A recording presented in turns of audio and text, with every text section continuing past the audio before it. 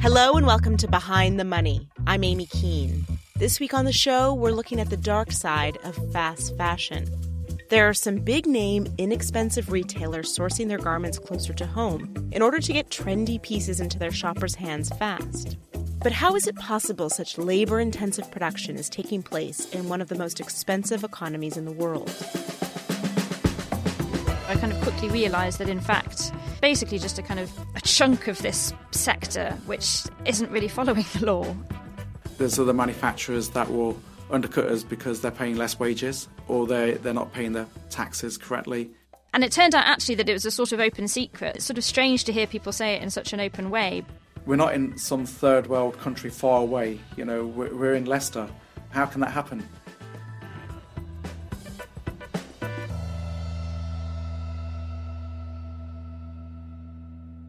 So I first came across this whole thing in a slightly unusual way, which was that I was just reading a pretty dry document about the nature of the labour market. It was a kind of government report. That's Sarah O'Connor. Sarah's an investigative reporter for the FT in London, and she's been looking into the garment trade in the UK. And there was a chart in it that just had the growth in different types of low-paid jobs over the last few years, kind of broken down by sector. And most of them, there hadn't really been a huge amount of growth, which is pretty much what I would have expected. But then there was this bar at the bottom for textile and clothing jobs, which was just going through the roof. It was like 32% growth or something. And when I saw it, I thought that's totally bizarre, because my understanding was that all of those jobs had basically been outsourced in the kind of 70s and 80s to places like Bangladesh and China, Sri Lanka, places where it's much cheaper to make clothes than here. And then a few weeks later, I was actually in central government meeting a contact and just having a kind of very off-record background chat. And I just said to him, look, do you know anything about why on earth there'd be growth in these sorts of jobs? And he said, oh, yeah, well, that's all about fast fashion, which is prompting a kind of reshoring thing. And if you're interested in it, then you ought to go to Leicester, because that's where a lot of this is happening.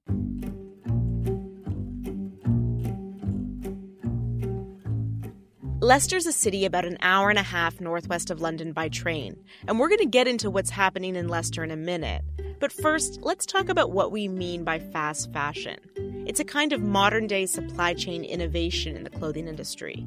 Retailers in the US and in the UK want to take trendy looks from the runway or from celebrities and replicate them into pieces they can sell quickly and cheaply. Fast fashion has become a really big thing in the UK. I mean, I suppose it's growing everywhere, but I think the UK is a real hub for it. And by that, I mean retailers that have realised that rather than making stuff in Bangladesh or China really far away and then waiting weeks for it to get shipped over and then putting it onto your website or putting it into your stores, you can actually sell much more stuff and be much more effective if you're really responsive to the kind of trends that are bubbling up. An online upstart called Boohoo is one of the biggest names of these retailers. I found a dress on their website for just $3 US. The Manchester-based company grew out of a family wholesaling business, and its market value has more than doubled to about £2.3 billion since it listed on London's AIM exchange in 2014. There's another one called Missguided, which is also based in Manchester. And both Boohoo and Missguided say they source about half of their products in the UK. So that won't just be in Leicester, but Leicester's definitely a key hub. And actually both of those retailers have set up kind of sourcing and compliance offices in Leicester because so many of their suppliers are there. And then you also have actually a lot of the high street retailers. High street retailers in the UK are similar to the shops you'd find in American malls. Rather than planning out a season months in advance and then hoping that by the time those clothes arrive in your stores, people are still going to think they're trendy, you literally respond to what's going on. I mean, it's very easy if you've got a website.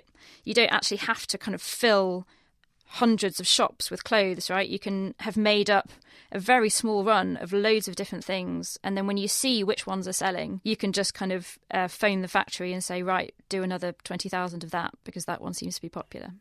And to do this, you need suppliers within a reasonable distance of your stores, or in the case of online retailers, your shoppers. It can get expensive. It's not a cheap economy in which to do something that's quite labour intensive. So Sarah went to Leicester to find out how these incredibly cheap pieces were getting produced. Kind of quickly realised that, in fact, part of what's going on there, and it is only part, but it's quite a significant part, is that there's basically just a kind of a chunk of this sector which isn't really following the law. The law is kind of incidental to it. And I went to meet this guy called Saeed Khilji. I'm a chairman of Textile Association of Leicestershire. Which is actually something that he set up himself last year because he kind of got fed up of the fact that all of the manufacturers in Leicester didn't really have a collective voice. Leicester is about fast fashion. If there is no fast fashion, there is no Leicester. So I had a long chat with him, and then we hopped in his car and he drove me around the garment district in Leicester, which is, it's in a pretty small area of the city. It's kind of lots of rows of red brick terraced houses and loads of these very old factory buildings. And these are buildings, huge great stone complexes that were built a really long time ago to house what was then Leicester's kind of big industrial companies. So there was a manufacturer called Cora, which, at its peak in the 60s, employed 6,500 people making clothes in Leicester. But now what's happened is that all of those guys went away in the 70s, 80s, 90s, and people have kind of continued to make clothes in Leicester, but in these tiny, tiny little subunits that are literally inside those old factories. So Saeed kind of pointed out the Temple buildings, which is one of these old places, and he said there's 100 different factories in that one building, and each door, it looks like one door, but there's going to be 4 or 5 little factories behind each one. What was it like inside the factories? In a way, factory feels like a weird word for them because they are so small that they're basically rooms with a bunch of people sitting at sewing machines. So they'll have like a big pile of bits of fabric to their left, and they'll pick one up and kind of run it through and do a seam, and then they'll pop it on another pile on their right. And the radio will be playing, and there'll be kind of piles of fabric everywhere, and then there'll be a kind of another area with big ironing boards and kind of steam irons so that people can iron the clothes. And then often if they're going to online retail, then they'll be folded up by a group of people. That seemed to be mostly men that would do that job. So they'd stand at these tables and literally their job is just to fold up the clothes and slot them into kind of polythene bags and then put them into boxes. And then at some point a van will sort of take them off somewhere. So with Saeed, he took me to some of the kind of the big buildings that feel pretty dangerous, and some of those we couldn't even really get into, but even in the stairwells, there's a kind of spaghetti of wire sort of dangling down, lots of broken windows. You can see through these windows kind of stacks of fabric, and I spoke to some people who have been in and out of those places and said they found them a little bit frightening and concerning to be in. Tell us about the people working in these factories. Who did you meet? So they're mostly people that live in that area, and a lot of them are from the kind of Indian subcontinent, so people from India and Pakistan. Lots of them moved to the UK a really long time ago. So there was one worker that I spoke to at length who moved here in 1982. And actually in those early years, the Leicester garment trade was a really good place to work, he found. And his pay was good, and he had 29 days of paid holiday. But progressively, as conditions got worse, then those guys have kind of got stuck in this sort of nether world. There are kind of people of that generation, and then there's also been an awful lot of new arrivals over the years to Leicester. So most recently there've been a flow of people coming from a place called Daman in India, which is it's a former Portuguese colony, which means that those people have access to Portuguese passports, and so some of them have the right to come and work and live in the UK and are ending up coming to Leicester and working in the garment trade. And I suppose that kind of makes them more vulnerable to some of these bad working practices because they don't necessarily speak any English when they come. They wouldn't necessarily have had anyone explain to them what the kind of rules and regulations are and what they ought to expect. And, they don't necessarily have many other great options.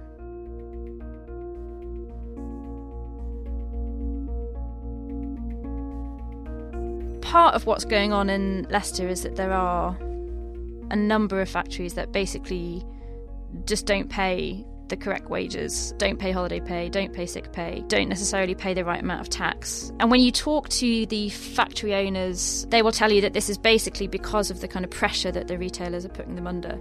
So the retailers are really pushing for very low prices.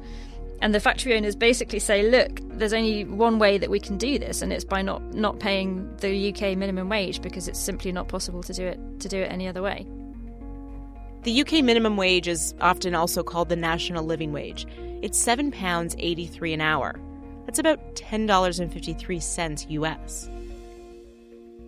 There are plenty of places where the kind of highest wage that you might expect is sort of £5 an hour, and the average might be maybe £4 an hour, £4.50 an hour.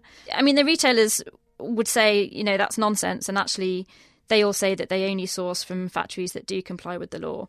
But what has seemed to have happened, and there have been a couple of exposés on a British TV programme of this, is that even if you as a retailer put in an order to kind of legal compliant factory that you've audited carefully, sometimes those orders get subcontracted to smaller places off the radar, places down the road which aren't necessarily compliant and that you don't even know about and have never sent your auditors into. And so sometimes undercover reporters have gone in and they've ended up making clothes for a lot of these big name companies. And it turned out actually that it was a sort of open secret. It's sort of strange to hear people say it in such an open way, but that's just the kind of system that seems to have developed over a long period of time in that sort of sector, or at least in parts of that sector.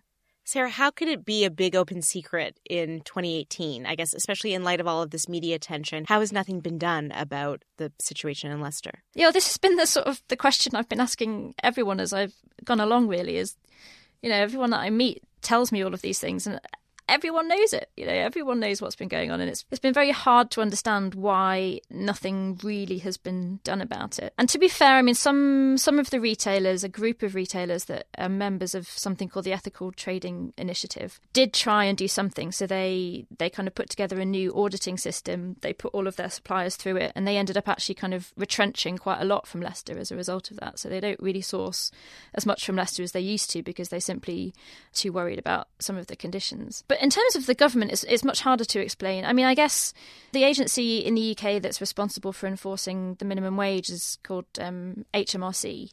And they've had their resources increased recently, but they still, the number of inspections they do in general means that an average UK business is going to be inspected once every 500 years. So there's just, there aren't really the kind of resources, and nor does there really seem to have been the targeting based on intelligence, because it's not as if it's not clear that there's an issue here. And the factories have just not been sort of found out? Sometimes it's quite difficult, I suppose, because these factories, they're not stupid. So there are ways that you can cover your tracks in your books. So you can under-record the number of hours that people are doing, so that if someone comes and looks at your books, it might look perfectly legitimate, in which case you kind of have to make a lot more effort to track down the truth. And in a kind of situation where resources from the government are limited, I guess maybe that's part of the problem. Sarah says the UK government has appointed a new official to specifically handle labour market enforcement issues. And Sarah, how about the retailers? I know you said that, they may commit to working with one manufacturer who then goes and subcontracts the work to yet another factory. But what do the retailers say about their supply chains in the UK? So all of the retailers that I spoke to said, look, we care a lot about our supply chains. We believe in, doing everything by the book, and we think it's really important that everyone's treated well in Leicester and in everywhere else that we source from. And so they have their own auditing systems. So Boohoo, for example, is not a member of this ethical trading initiative, so it hasn't been taking part in the things that they've been doing. But it says that, it has people on the ground who go in and out of factories unannounced. And to be fair, one time I was driving around with Saeed and we bumped into a Boohoo auditor in his kind of Boohoo branded car. So yeah, they say that they're doing all of the right things, but clearly there are plenty of factories in Leicester that are not doing the right thing, and they're selling clothes to someone. It really seems like a game of hot potato among the retailers, the factory owners, and the government about who is ultimately responsible for this dark side of the way clothing is produced in the UK. Is anyone operating by the book in Leicester? There are people in Leicester that are absolutely trying to do things by the book and kind of take the high road. One that I met several times is a guy called Mick Cheema and his wife. My name's Mick Cheema and I'm a general manager at Basic Premier. I manage the day-to-day operation of a sewing manufacturing facility. I think Mick's parents and grandparents were also in the garment trade. And they had this idea that actually, retailers kept saying to them, we'd love to source more in the UK for all of the reasons that you and I just discussed, that actually there's a really good economic imperative for sourcing close to home. But these retailers were saying, we're really nervous about, we know what's going on in Leicester and we're really nervous about, sourcing from the wrong factories. So they thought, right, let's set up a really good, really compliant factory. And they knew that they would need to compete with these guys that weren't doing everything right. And so to do that, they were like, well, we'll have to be super efficient and productive. So they spent a lot of money on these huge, great big cutting machines. They're like the size of snooker tables. They cost £100,000 each. They bought 2. All of those things were to sort of try and be as efficient as they possibly could in order to keep their prices down and try desperately to compete with people who weren't following the law. And they, to be honest, are just totally disheartened because they're still just really expensive compared to a lot of their competitors. Well, basically, there's not a level playing field locally in Leicester. There's other manufacturers that will undercut us because they're paying less wages or they're not paying their taxes correctly. Those factories that, are rewarded for their unethical practices by receiving, orders from retailers, which we think is totally unfair. And they're also pretty disappointed, I think, with those retailers who talk a good game. They'll do the talk, they'll say, we can give you X amount of garments a year, but they'll never put that down on writing or in a form of a contract. There is no commitment from a retailer by saying, look, okay, fair enough, you may not have any physical orders, but we'll give you a commitment that we'll buy, say, several thousand garments a week from you. There is nothing there. Which is the sort of thing that actually you kind of need if you're running a business, is some sense of what's going to be happening in the future. It's not like they don't do business. I mean, I walked around their factory several times and they are making things, and they're making things for lots of kind of famous high street brands that we've all heard of. But they haven't had as many orders as they hoped, and they've ended up deciding to cut their factory in half. And that's because they need to reduce their overheads because they're just not as profitable as they hoped that they would be because they're following the law. We're not in some third world country far away. We're in Leicester. Thousands of people, I'd say, every week are getting paid below the minimum wages. Thousands. And how can that happen? Sarah, this isn't a story that's unique to Leicester or to the UK. We've heard of similar practices in Prato, in Italy, stories of this in parts of LA, and in the past in New York. It's happening in other rich, developed countries too, which I think would be surprising to some listeners. Yeah, I think it shows kind of what happens when you have this retail industry that is sort of clamouring for really cheap prices and really rapid delivery and all of those things that consumers want. But it's sort of colliding in these developed, rich countries like the UK with the kind of remnants of an industry. The Leicester industry is not what it was. There is no Cora anymore. There's no manufacturer with 6,000 employees that has a big trade union and all of the rest of it. And so the demand is flowing into places that are kind of, they're fragmented and they're small and there are no unions in there anymore. And so all of those things mean that the power imbalance is really, really stark. And that's often when you end up with bad things happening, when the power imbalance is really bad. And then you kind of add into that even though these are rich countries that have high minimum wages, if the state actually isn't terribly good at enforcing those laws, then these are the sorts of things that happen. Yeah, it's an exploitative practice that most would think only happens in less developed, less regulated parts of the world. Thanks, Sarah.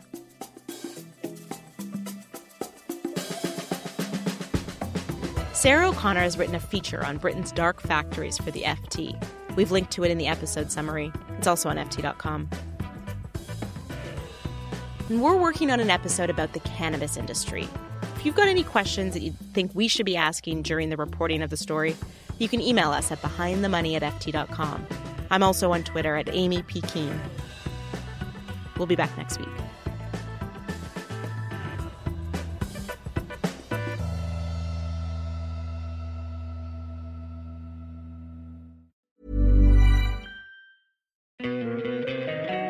Don't you love an extra $100 in your pocket? Have a TurboTax expert file your taxes for you by March 31st to get $100 back instantly. Because no matter what moves you made last year, TurboTax makes them count. That means getting $100 back and 100% accurate taxes, only from Intuit TurboTax. Must file by 3/31. Credit only applicable to federal filing fees with TurboTax full service. Offer can be modified or terminated at any time. The latest episode of the Next 5 podcast is all about AI and the business travel sector. I speak to Tim LaBelle, Head of Product for SAP Concur Spend Solutions. We'll have so much data that our travel will be safer. Shelley Fletcher-Bryant, VP of Advito. AI can certainly contribute to more eco-friendly travel practices. And author and public speaker Theo Lau. AI can help us predict when it will be a peak travel, more delays, cancelled flights. Listen to the full episode of the Next 5 wherever you get your podcasts. Enjoy.